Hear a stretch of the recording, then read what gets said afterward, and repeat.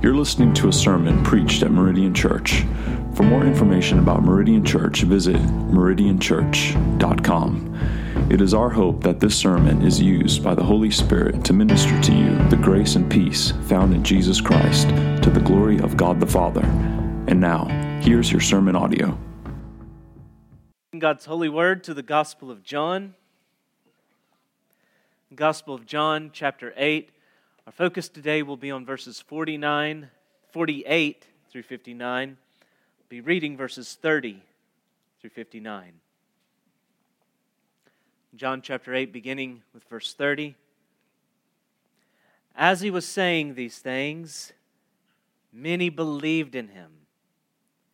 So Jesus said to the Jews who had believed in him, "If you abide in my word, you are truly my disciples, and you will know the truth, and the truth will set you free." They answered him, "We are the offspring of Abraham, and have never been enslaved to anyone. How is it that you say you will become free?" Jesus answered them, "Truly, truly, I say to you, everyone who practices sin is a slave to sin. The slave does not remain in the house forever. The Son remains forever. So if the Son sets you free, you will be free indeed. I know that you are the offspring of Abraham, yet you seek to kill me because my word finds no place in you. I speak what I have seen from my Father, and you do what you have heard from your father." They answered him, "Abraham is our father." Jesus said to them, If you were Abraham's children, you would be doing the works Abraham did. But now you seek to kill me, a man who has told you the truth that I heard from God. This is not what Abraham did. You are doing the works your father did." They said to him, "We were not born of sexual immorality. We have one Father, even God."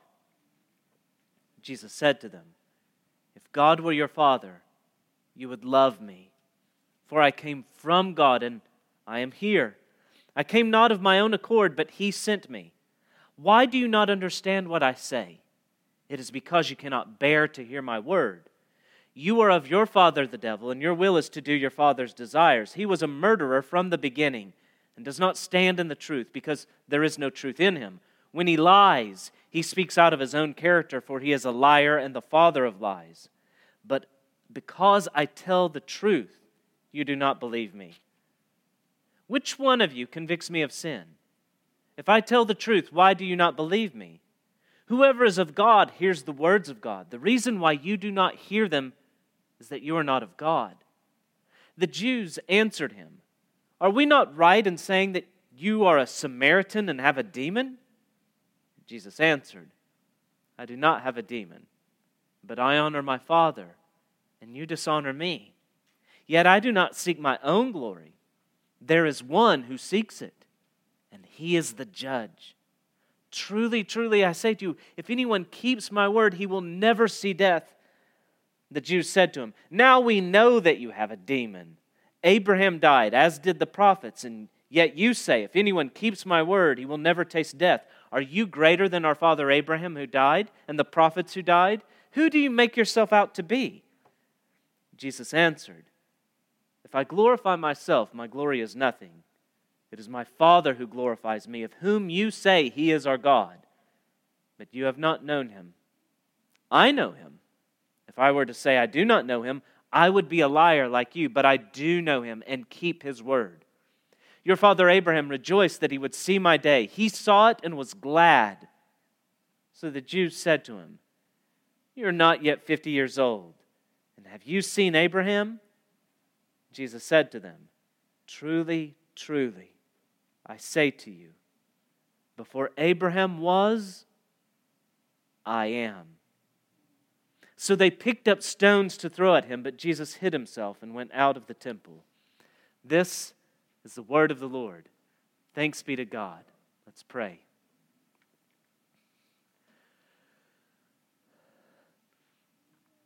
Holy Father,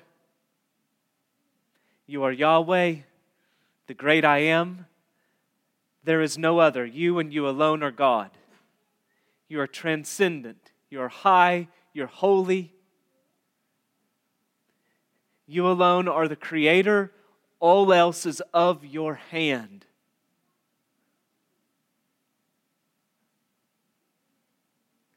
And forgive us of our every sin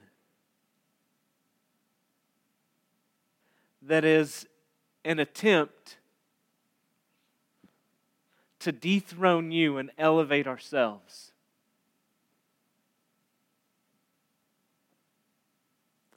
Grant grace to see that now by sinners who are in rebellion and don't think they are. They don't know you. Perhaps they think they do.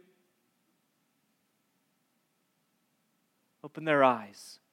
Liberate them. Grant them freedom in Christ. As they hear Christ proclaimed, may their hearts leap out in faith towards Him. For we, your children,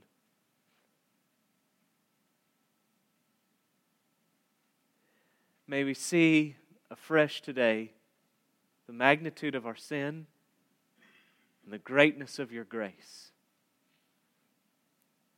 In the strong name of Jesus, I ask this. Amen. Since the serpent hissed in the garden, man has vainly tried the ultimate switcheroo. The serpent said to the woman, Genesis 3, 4 and 5, "You will not surely die. For God knows that when you eat of it, your eyes will be opened, and you will be like God, knowing good and evil." Not only the switch of trying to put life in the place of death and death in the place of life, there's a switch that comes in the promise, you will be like God. The serpent was, in all of this, reversing the creation order that God had set. He's speaking to the woman, placing her over her husband, and under them both, God. And over them all, the serpent, creation, which was meant to be under the feet of man, coming over them all. As we look at our text in 8:12 through 59, the central question is who? Supremely, who is Jesus? That's the paramount question in 12 through 30, as Jesus opens with the declaration, "I am the light of the world." And the Jews, the religious leaders, quickly protest that He's bearing witness to Himself. Your testimony isn't valid. And Jesus masterfully steers that conversation so that they end by asking Him to do just what they said He couldn't do, to bear witness to Himself as they ask, verse 25, "Who are you?" And then in 31 through 47, Jesus exposes who they are. Jesus is the Son of the Father. They are the children of the devil. And now in this final portion of John 8, we come back to the question of who Jesus is. But here you see them trying to switch places. They've claimed God as their Father in verse 41. We have one Father, even God. But now they take it a step further and they say to Jesus, "You have a demon." He said, "You are of your father, the devil." And they try to switch it. "We have one Father, even God. You have a demon." In the wake of that first switcheroo, Genesis 3, the promise of salvation came as God cursed the serpent, saying, "I'll put enmity between you and the woman, between your offspring and her offspring. He shall bruise your head, and you shall bruise his heel." As man tries to switch places with God, you see he also tries to switch seeds. I'm not the seed of the serpent. I'm not the offspring of the serpent. I'm the seed of Abraham. I'm the seed of the woman. It's what the Jews try to do here. It's what man tries to do with his religion. That's what religion is. It's the seed of the serpent trying to play like they're the seed of the woman. Sometimes the spawn of Satan, called darkness light and light darkness, not for the express purpose of knowing evil. Sometimes they make that switch with the thinly veiled language of knowing good. It's about knowing good. That's religion. The seed of the serpent, pretending to be the seed of the woman, good in the pursuit of evil. Note that their statement in verse 48 is an answer. They answered Jesus. The Jews answered him. What are they answering? Everything that Jesus has been saying to them since this interaction began in verse 31 following. But in particular, they're answering Jesus' charge that they're not the children of Abraham. They are the children of the devil. He had told them, if you were Abraham's children, you would be doing the works Abraham did. But now you seek to kill me, a man who has told you the truth that I heard from God. This is not what Abraham did. 39 and 40. And so, who then is their father? Verse 44, you are of your father, the devil. So Jesus has made arguments to show them who they are. He's put tests before them. Tests that they can run, diagnostics they can run on themselves that demonstrate this. He's even teased out some of those tests, demonstrating this is so. Jesus has rejected their claim to Abraham, so they reject his. Not with any argument, they just trade insult for insult. You are a Samaritan and you have a demon. I don't think they intend to say, we really literally think you are a Samaritan. It's just rejection of his heritage, his parentage, his roots. He's rejected their claim to Abraham. They reject his. He's not a true Jew. And this is in line with what was likely a thinly veiled accusation that they made back in verse 41. We were not born of sexual immorality. We have one Father, even God. We know your origins. One scholar has pointed out that earlier in John, we have a Samaritan who recognizes Jesus as a Jew. And now we have Jews slandering Jesus as a Samaritan. You remember when that interaction began with the Samaritan woman? She said, how is it that you, a Jew, ask for a drink from me, a woman of Samaria? And then this parenthetical statement, for the Jews have no dealings with Samaritans. Not only so, but following that interaction, we have the Samaritans exclaiming, we know that this is indeed the Savior of the world. So we have that interaction with the Samaritan woman that begins rocky and ends with the Samaritans exclaiming, we know you are the Savior of the world. We have this interaction that begins with Jews who believed, and now they're saying, you have a demon. Further, in saying you're a Samaritan, they say he has a demon. And it's one thing for sinful man to put himself in the place of God. It is a greater evil to try to put God in the place of the devil. God has told them, you are of your father the devil, and now they say of Jesus, he has a demon. By which I think they're saying, you are talking crazy, the kind of crazy that can only be explained by demonic influence. Jesus has said They're of their father, the devil, and this means they lie. Their father is the father of lies. And now, you see what they've done. They dismissed him. You have a demon. Everything you're saying is delusional, it's crazy, it's a lie. And note that this switch is not done by secular humanists. It's not done by pagans.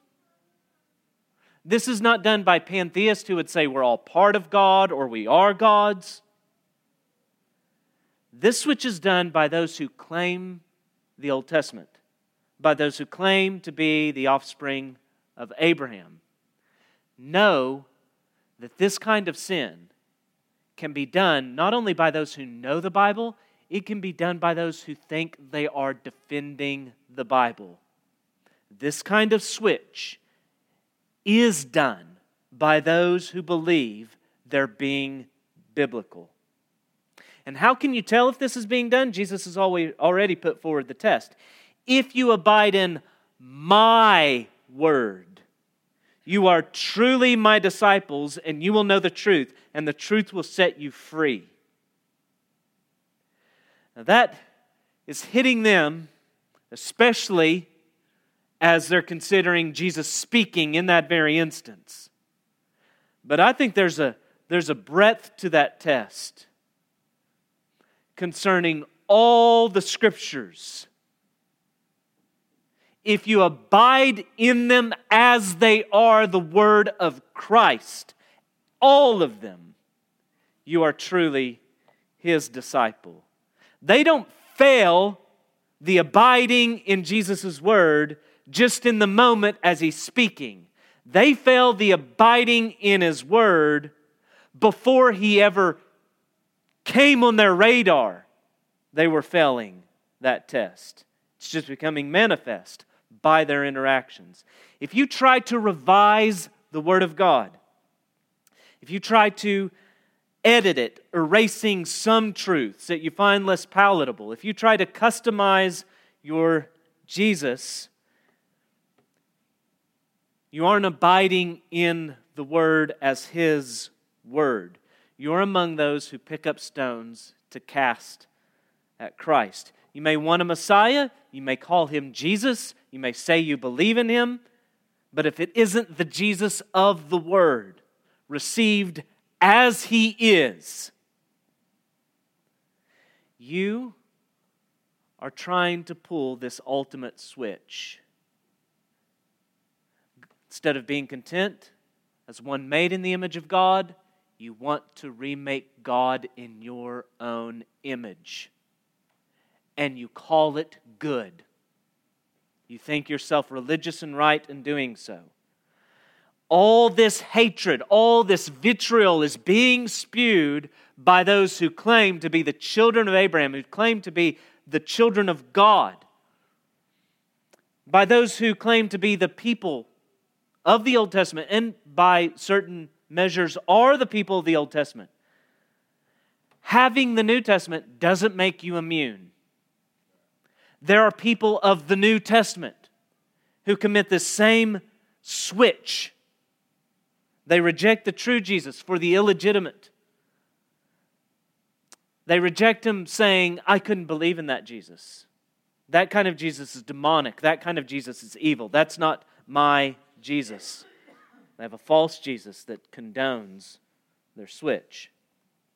Now, some hold that Jesus only answers one of their accusations,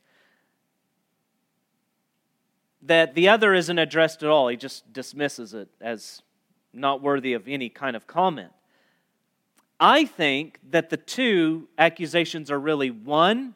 You are a Samaritan and have a demon. It's really one accusation. And actually, as you break it down to these two parts, it's the one that they assume is just completely dismissed that I think he actually focuses in on.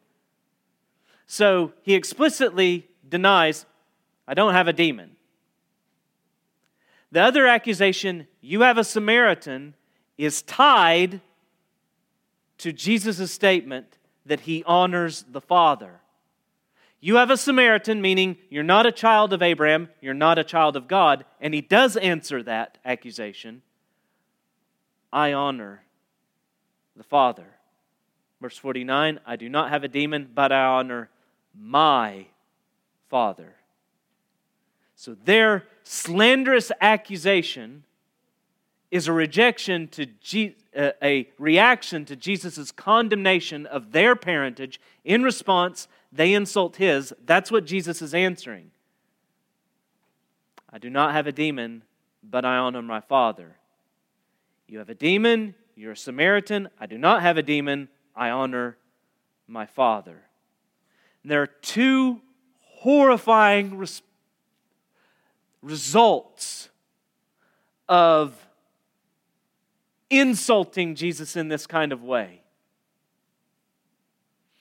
If you dishonor Christ, you dishonor the one who honors the Father, which means you've dishonored the Father. I honor my Father, and you dishonor me. You're dishonoring the one who's honoring the Father, therefore you're dishonoring the Father. You cannot deal with Jesus in isolation. And however you deal with Jesus is how you deal with the Father. He is the second person of the indivisible Trinity. We have seen this again and again. John 5:19, the Son can do nothing of His own accord, but only what He sees the Father doing. 5:23, whoever does not honor the Son does not honor the Father who sent Him. There's no possible way you can honor the Father unless you're honoring the Son. John 5:30, I can do nothing on my own. As I hear, I judge, and my judgment is just, because I seek not my own will, but the will of Him who sent me. John 7:16, my teaching is not mine, but His who sent me. John 8:28, I can do nothing on my own authority, but speak just as the Father taught me. And He who sent me is with me. He's not left me alone, for I always do the things that are pleasing to Him. You cannot deal with Jesus in isolation. Your attitude towards the Son is your attitude towards the Father. You have no other attitude towards the Father other than that towards His Son. You cannot deal with Jesus in isolation. You can't deal with the Father in isolation. You dishonor Him, you've dishonored the one who honors the Father. And there's no other way you can honor the Father other than your attitude towards Jesus.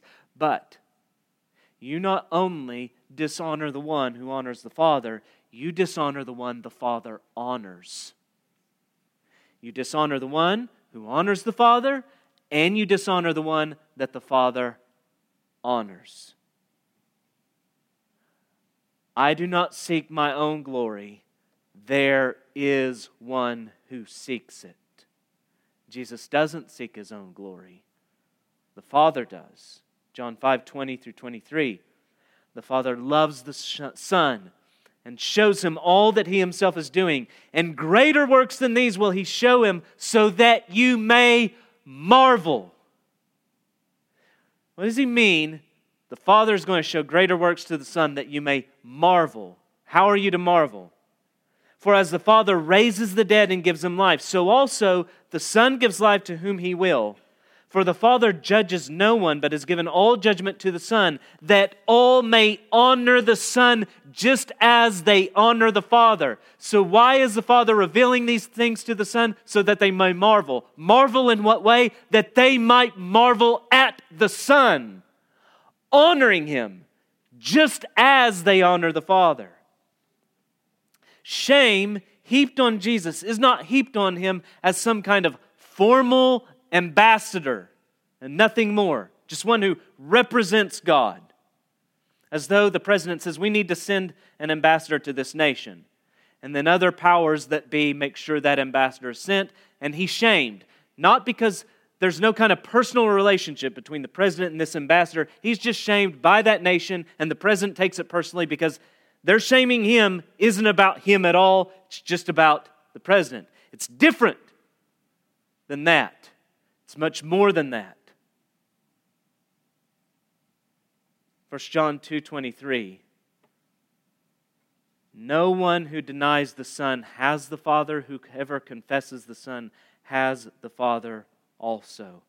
They've heaped shame on the one the Father loves to honor. It's not just an ambassador sent representing Him. This is the one the Father loves to honor. I dare say it would have been better for them to directly oppose the Father Himself rather than the Son whom the Father loves, to dishonor Him. Sinful man already stands under the wrath of God. Is there any greater provocation of His just and righteous anger towards us than to dishonor, to disgrace, to revile the Son, His beloved Son, His only begotten Son, whom in all things He seeks to exalt above all things?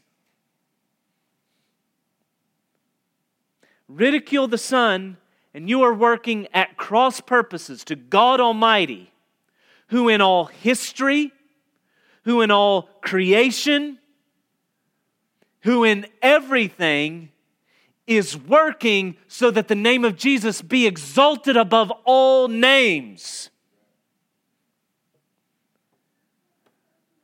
The one who seeks to glorify the Son is, verse 50, the judge.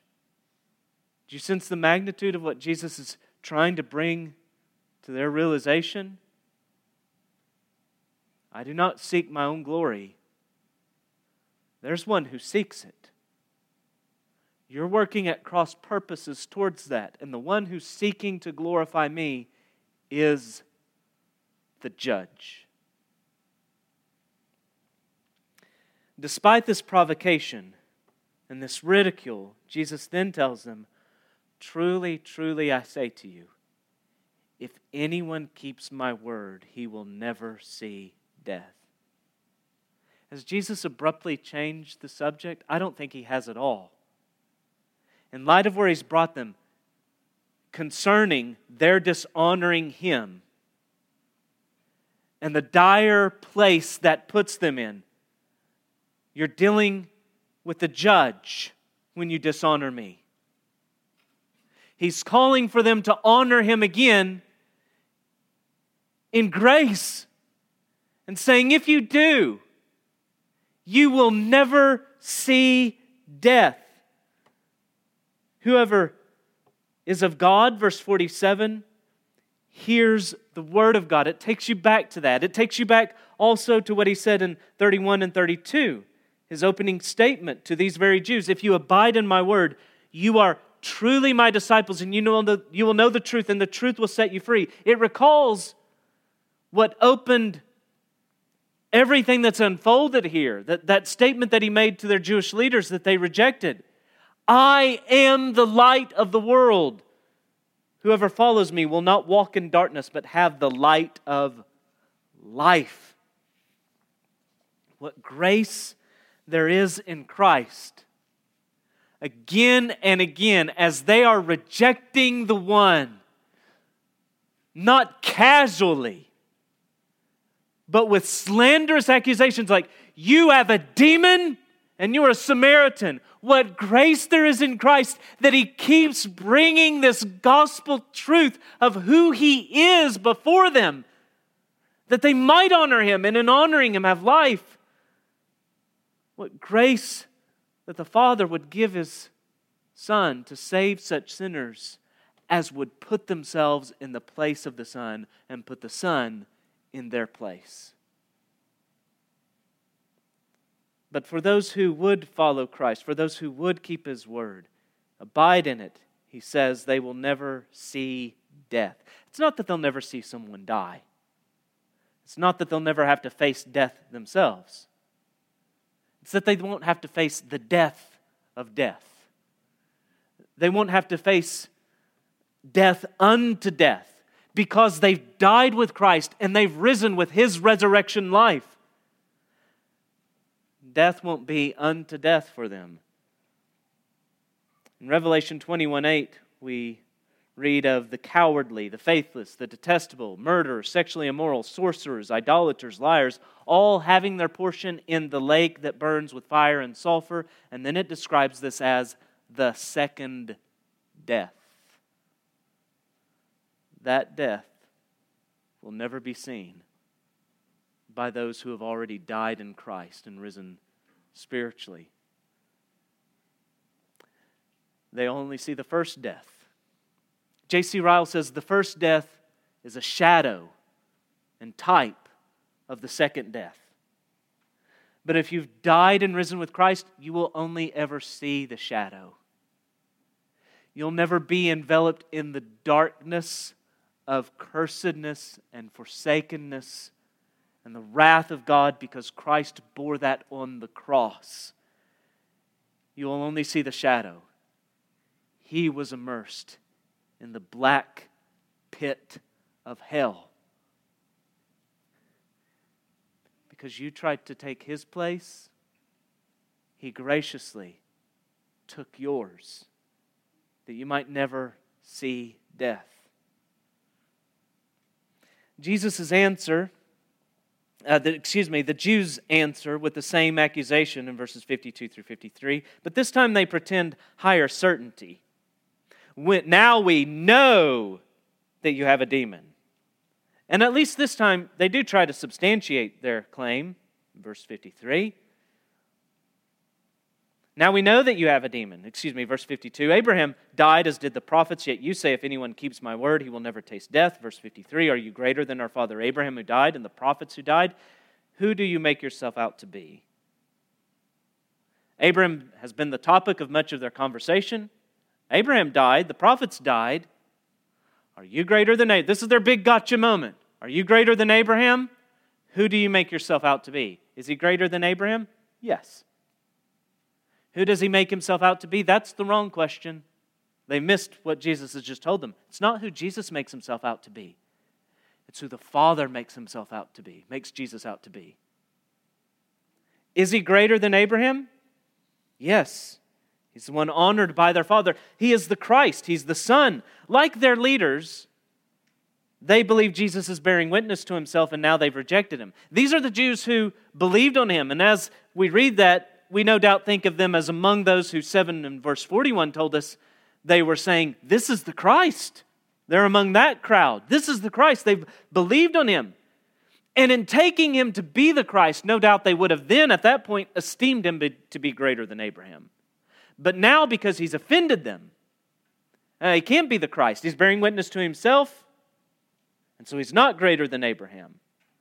Rejecting him, they ridicule him. He cannot be greater than Abraham. They think they've got him in some big gotcha moment. Looking for a Messiah of their own making, rejecting the one that God has sent. They, in their darkness, call the light darkness. In their bondage, they refuse the one who can give them freedom. Jesus answers both of their questions in reverse order, verses 54 through 56. Who does Jesus make himself out to be? He answers, verse 54, if I glorify myself, my glory is nothing. It is my Father who glorifies me,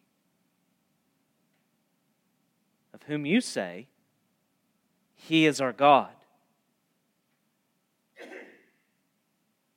The very Father that they say, He is our God, Jesus says, you do not know Him. I know Him, verse 55. If I were to say that I do not know Him, I would be a liar like you. You say you know Him, that's a lie. If I were to say I don't know Him, that would be a lie. So, who do you make yourself out to be? The Father glorifies me. Are you greater than Abraham? Verse 56, your father Abraham rejoiced that he would see my day. He saw it and was glad. How was it that Abraham saw the day of Christ? I think there are two texts that will be more than adequate to show this. Galatians 3, 8 through 9.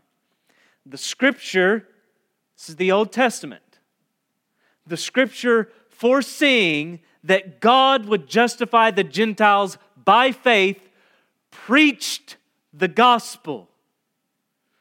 Remind you of what I was saying earlier. Jesus said to them, verse 51, if anyone keeps my word. His word. Old Testament is included in that. The Scripture, foreseeing that God would justify the Gentiles by faith, preached the gospel. It's His word. Preached the gospel beforehand to Abraham, saying, in you, Abraham, all the nations, shall all the nations be blessed. So then, those who are of faith, New Testament people, those who are of faith are blessed along with Abraham, the man of faith. When you believe in Jesus, it's the very same faith Abraham had when he heard that promise. Second text, speaking of Abel, Enoch, Abraham, and Sarah, Hebrews tells us, these all died in faith, not having received the things promised, but having seen them and greeted them from afar, and having acknowledged they were strangers and exiles on the earth. Hebrews 11:13.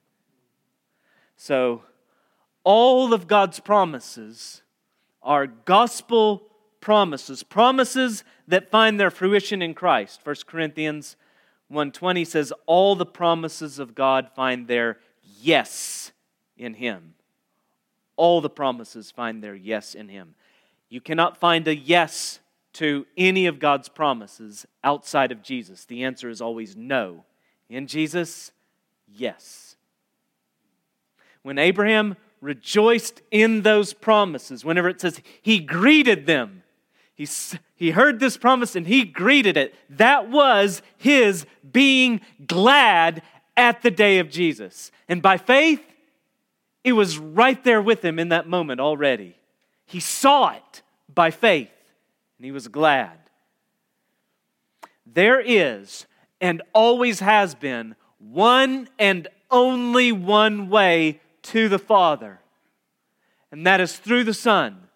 There is no other gospel, there's no other good news, there is no other hope than this. It doesn't matter how you try to play switcheroo and call light darkness and darkness light, no matter how great the religion is that you've invented, all of it is a rejecting of the only way that there is, and that's Christ and Christ alone. There's no other way that you can honor the Father than honoring the Son. Any other attempt to go towards the Father is a dishonoring the one that the Father honors, and a dishonoring of the one who honors the Father.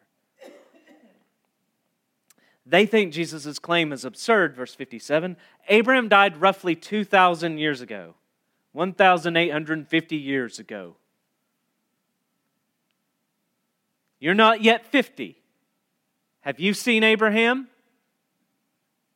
That's not a sincere question. That's a scoff. And Jesus' answer explains that he's not simply older. He's far more. He's not ancient, dusty, decrepit. He's not ancient. He is absolute existence, being. He's not old. He is eternal. He doesn't tell them before Abraham was, I was. He doesn't merely pre-exist Abraham. He tells them before Abraham was, I am. He is from everlasting to everlasting. Whenever God commissioned Moses out of the burning bush, Moses asked, if I come to the people of Israel and say to them, the God of your fathers has sent me, and they ask me, what is His name? What shall I say to them? And He told Moses, I am who I am. Say this to the people of Israel, I am has sent me to you. Say this to the people of Israel, Yahweh, the God of your fathers, the God of Abraham, the God of Isaac, the God of Jacob has sent me to you. This is my name forever, and thus I am to be remembered throughout all generations. This is the name of God, and it's to be remembered. It's to be known, and not only known, but remembered. It's a covenant treasure of the people of God, and His name, Yahweh, is built upon that expression, I am. I am. The name of God, Yahweh, represented by the all caps Lord in the Old Testament, is used some 7,000 times in the Hebrew Old Testament. The name of God, I am, I take to be God saying, you want a name, something that communicates who I am. And the only thing that can communicate who I am is me. I am who I am. He's holy. He's completely separate and other and transcendent. Yes, man is made in His image, but man is creation. He alone is creator. There's no other like Him. He is immutable. He's not the I was. He's not the I will be. He is eternally the I am. He does not change. He does not grow greater. He never waxes or wanes. And He has aseity. That is to say, He has of Himselfness. He doesn't just have life, He is life. He is light, He is life, He has aseity of Himselfness. All else needs Him, He needs nothing. He is the fountain. Everything else flows from Him and back to Him. Now, Jesus has already said, I am the light of the world. And when He said that, He as much as said, I am, if they would have but had ears to hear it. David praised Yahweh, saying, Yahweh is my light and my salvation, whom shall I fear? Yahweh is the stronghold of my life, of whom shall I be afraid? So when Jesus says, I am the light of the world, He's already laid claim to being Yahweh. But in paradoxical glory, what's happened now is that's at the beginning of this whole interaction. In chapter 8, set off by this. It begins with Jesus saying, I am the light of the world, and it ends with Jesus saying, I am.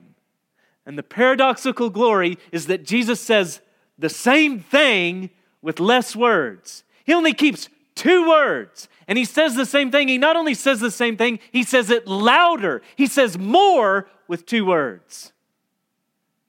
And that He has said more now by only keeping 2 words is plain, because now they hear. Well, they hear, but they don't hear. What Jesus has been communicating registers now.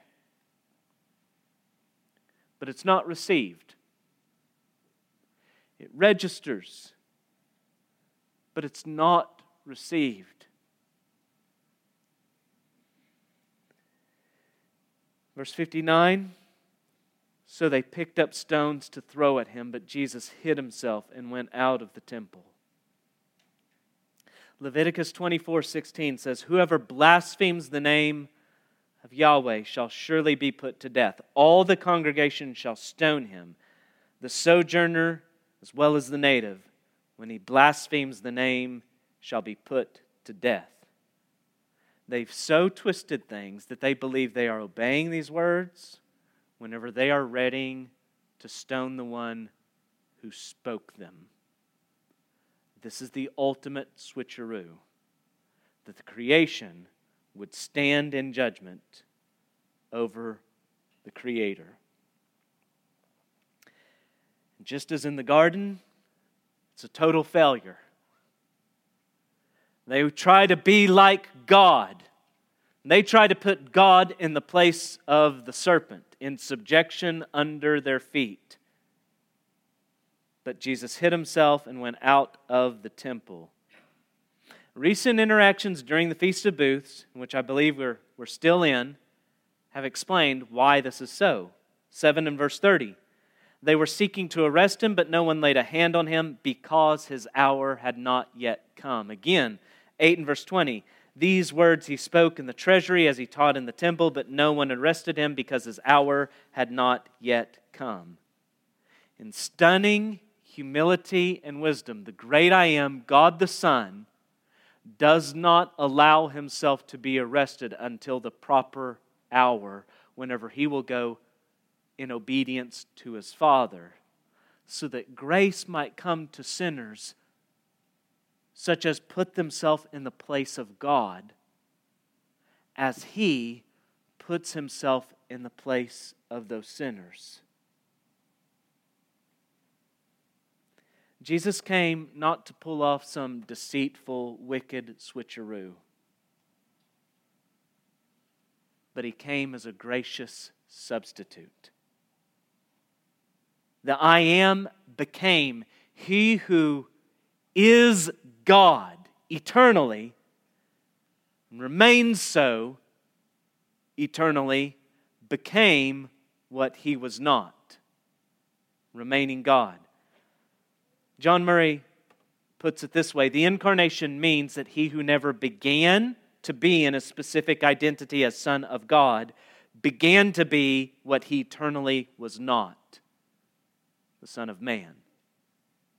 He came as the second Adam to be the righteousness of all who would trust in him and bear away their sins. John Stott writes, the concept of substitution may be said then to lie at the heart of both sin and salvation. Substitution is at the heart of both sin and salvation. For the essence of sin is man substituting himself for God, while the essence of salvation is God substituting himself for man. Man asserts himself against God and puts himself where only God deserves to be. God sacrifices himself for man and puts himself where only man deserves to be. Man claims prerogatives that belong to God alone. God accepts penalties that belong to man alone. In answer to the great switcheroo and wickedness of man, we have the great substitution and grace of God. And He's extending it to them in the very face of this sin. If you're wondering today, is there hope for me, a sinner who has sinned against God so? Is there hope? Look to Christ. Look to Christ. Don't look at yourself. You've seen the sin. Look to Christ. Yes, there's hope. Believe on the Lord Jesus Christ, who took your place. You'll be clothed in His righteousness. Cease your trying to switch places with God. Cease trying to cover up your self-idolatry as religion. Repent of trying to take the place of God and believe in the Christ who took the place of sinners. And you'll find your place with Him in the resurrection. You will never see death.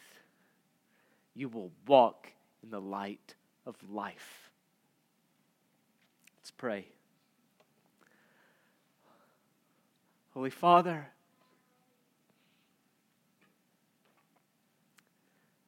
thank you for Christ. We honor Him. We do not trust in ourselves.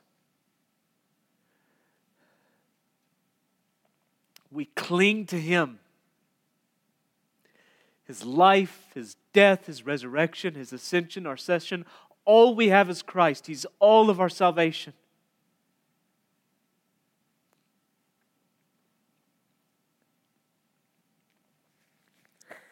And oh, the boldness, the reconciliation, the adoption, the grace, the promises, every one of them, yes, in Him.